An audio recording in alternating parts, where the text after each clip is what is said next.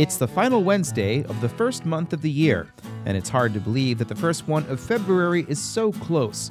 For now, it's January 27th, 2021, and this is the Salient edition of the Charlottesville Community Engagement Newscast and Newsletter.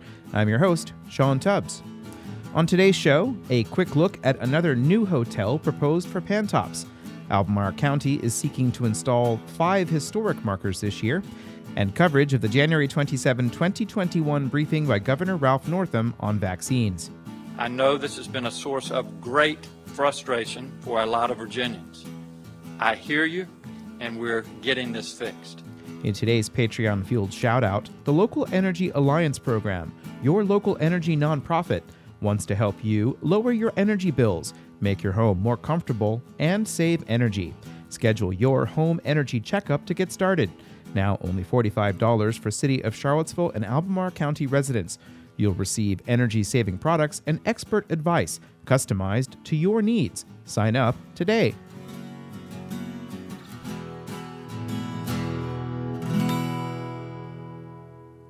Faced with mounting criticism over Virginia's rate of vaccinations, Governor Ralph Northam took to the podium this afternoon to address what his administration plans to do to speed up delivery of doses. First of all, I want all of you to know that I understand your frustration. I know you're out of patience, and I am as well. The first doses of the Pfizer vaccine became available in the United States in mid-December, followed soon after by the Moderna vaccine. We told you then that the first shots would go to the people who are most vulnerable, healthcare workers and people living in long-term care. We estimated that to be about 500,000 people. Today, about a month later, more than 520,000 shots have been given in our Commonwealth. Northam said that means more people have been vaccinated than diagnosed with COVID in the past year. Today, the number of COVID cases hit 488,553, according to data from the Virginia Department of Health. The federal government is the entity that contracted with pharmaceutical companies to manufacture the vaccines. Northam said the national government has been distributing doses to states. The presidential transition has been a factor leading to public confusion. 15 days ago, the outgoing federal Secretary of Health told states, open up eligibility to everyone 65 and over. We'll send more doses.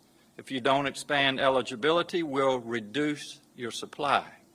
Then 2 days later, states learned that there were no more doses to release. That made a confusing situation even more confusing across the entire country. Northam said he has been in touch with the Biden administration, including a call yesterday with all of the nation's governors. I also heard something that I have not heard since the pandemic began, and that is a commitment at the national level to work together, find solutions, and get this moving so we can all get back to our lives. Earlier in the day, the White House COVID response team held a briefing on their efforts. Andy Slavitt is acting administrator of the Centers for Medicare and Medicaid Services. We've been hitting our target of an average of 1 million vaccinations per day, necessary to meet the president's early commitment to administer 100 million shots in 100 days. But back to Virginia. Northam said all states will immediately receive a 16% increase in supply. He also reported on a briefing from General Gustav Perna, the person in charge of Operation Warp Speed. We asked, how can we be confident that we will receive these additional doses in the weeks ahead? He told us that after more than a month of working, the drug manufacturers have hit a stable, regular, sustainable cadence of production, and that is good news. The national goal is to now have vaccinations available to everyone who wants one by the end of the summer. Today, the Virginia Department of Health reports the 7-day average for vaccinations is 26,010 a day. That's halfway to the goal of 50,000 a day. Northam invited representatives of CVS and Walgreens, the two companies that are working with the federal government, to vaccinate people who live and work in long-term care facilities. James Satterfield is a regional healthcare director at Walgreens. We've completed 92 skilled nursing facilities, and are in the process of pulling forward and completing our assisted living facilities as well. Currently, we've given over 18,500 shots to the most vulnerable in those long-term care facilities and look forward to completing those doses. Dick Dekesian is a vice president at CVS Health. As far as where we're at today for CVS, our first round of COVID vaccination doses, we've gone to 195 skilled nursing facilities that we were dedicated to vaccinating and have completed those. And right now we're about halfway through those as well and plan to complete those on the second doses by February 8th. Today we've had 43,000 doses administered within skilled nursing facilities. Northam said he is ordering hospitals to not hold on to any additional vaccine and to get doses in arms as soon as possible. We're also working with hospitals and local health districts to make sure they're not holding on to too much supply of second doses, especially if they won't need it for several weeks. By shifting inventory around, we're going to be able to increase the number of shots this week by about 20%.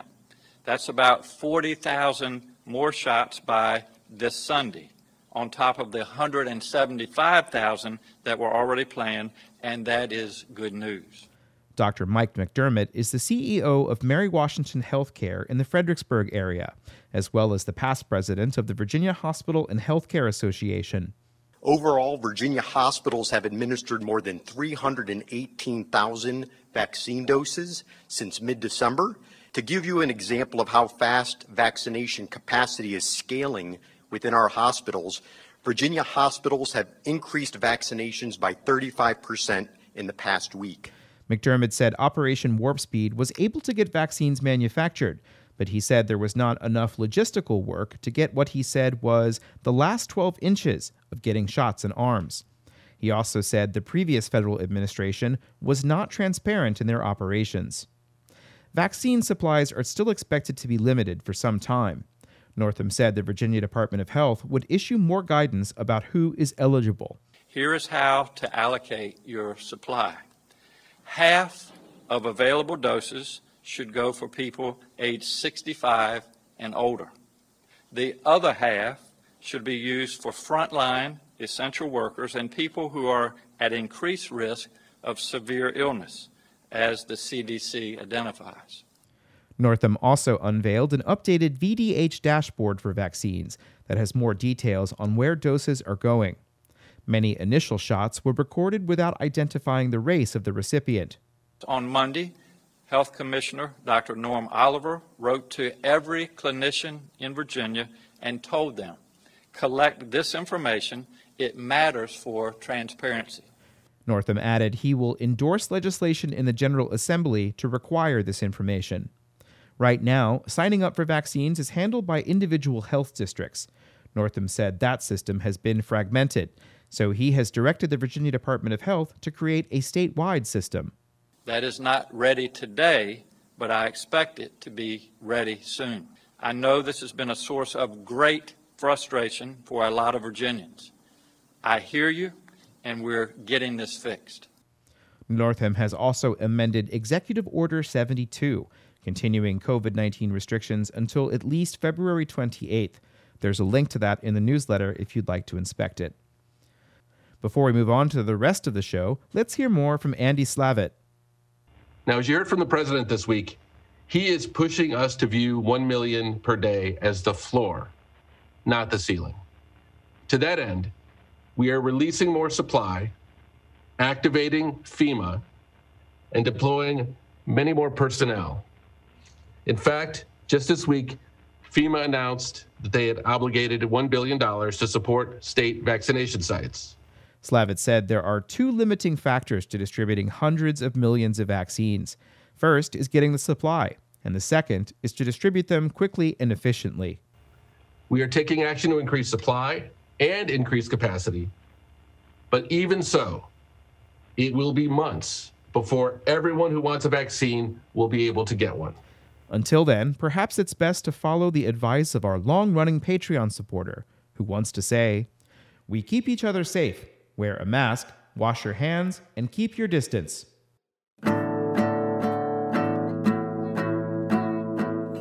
You're listening to Charlottesville Community Engagement for January 27th, 2021. We'll be back in just a quick second with two more stories.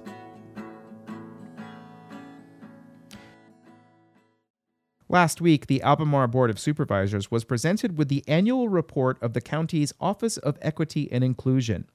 One of the activities reported is a partnership with the Albemarle Historic Preservation Committee to install more highway markers. Liz Russell is a member of the committee. The challenge and sort of task presented by the Board of Supervisors and administered under OEI, under the Community Remembrance Project, is to have 5 markers installed, and we'd like to have them installed by the end of this year, to 5 markers to better reflect the stories of women and people of color in the county. 2 markers are close to being installed. One is for the Albemarle Training School, and one is for Virginia L. Murray, the first Black woman to supervise education in the county. The Albemarle Training School was the precursor to Jackson P. Burley High School. The committee needs to select 3 more topics for markers. Later that evening, the Pantops Community Advisory Committee learned more about a proposal to build a 4-story hotel next to the Rivanna Ridge Shopping Center on Pantops. Andy Reitelbach is the lead reviewer for the 125 Pantops Overlook Hotel, which requires an amendment to the existing zoning. Sometimes the zoning that designates what can be developed by right and the future land use as identified in the master plan do not always line up. And so that is why a rezoning may have to come in. In this case, the zoning states this land should be for office use and that a tree conservation on the area should also be on the property. The Pantops master plan calls for most of the land to be community mixed use and a small portion of it at the southern end be parks and open space. Access would be right in, right out onto US 250.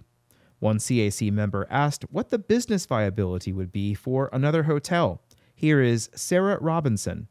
In this immediate area, we have going up very soon, if not already finished and operating, a Holiday Inn Express, a Hilton Garden Inn, a Comfort Inn, and on the plans, a Hampton Inn.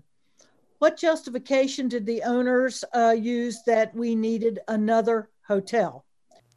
Doug Ellis is with WS4 LLC, the company that owns the property.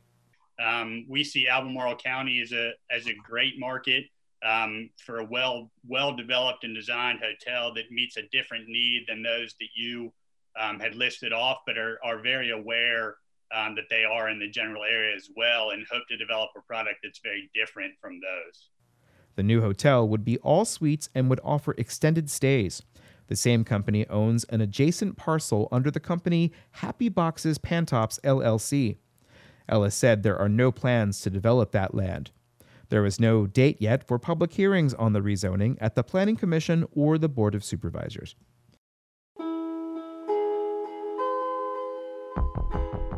And that's it for this installment of the Charlottesville Community Engagement Report, which kind of was an installment of Charlottesville Quarantine Report, but I'm pretty much just going to post it just here. I want to thank you for listening to it. I want to thank you, all of those of you who are paying for a paid subscription. If you did get that for a very short time, you will have exclusive rights to take a look at a story I did on Charlottesville's Capital Improvement Program budget, which is, I think, very interesting. And you guys get it as Substack subscribers. So the rest of you can read it on infocville.com as soon as it is posted there. In the meantime, go to infocville.com and see some of the things that I've been working on and kind of experimenting. The site's not really ready for prime time yet, but this isn't prime time. This is a podcast, a locally generated podcast about local affairs and stuff and things. I'm Sean Tubbs, your host, and I'll be back tomorrow with another installment. In the meantime, stay safe for the rest of the evening. This is the latest that one of these has gone out, close to 7 o'clock. Now I'm on to go record more things so that you can be informed about what's happening in the community. Thanks for listening, and we'll see you soon.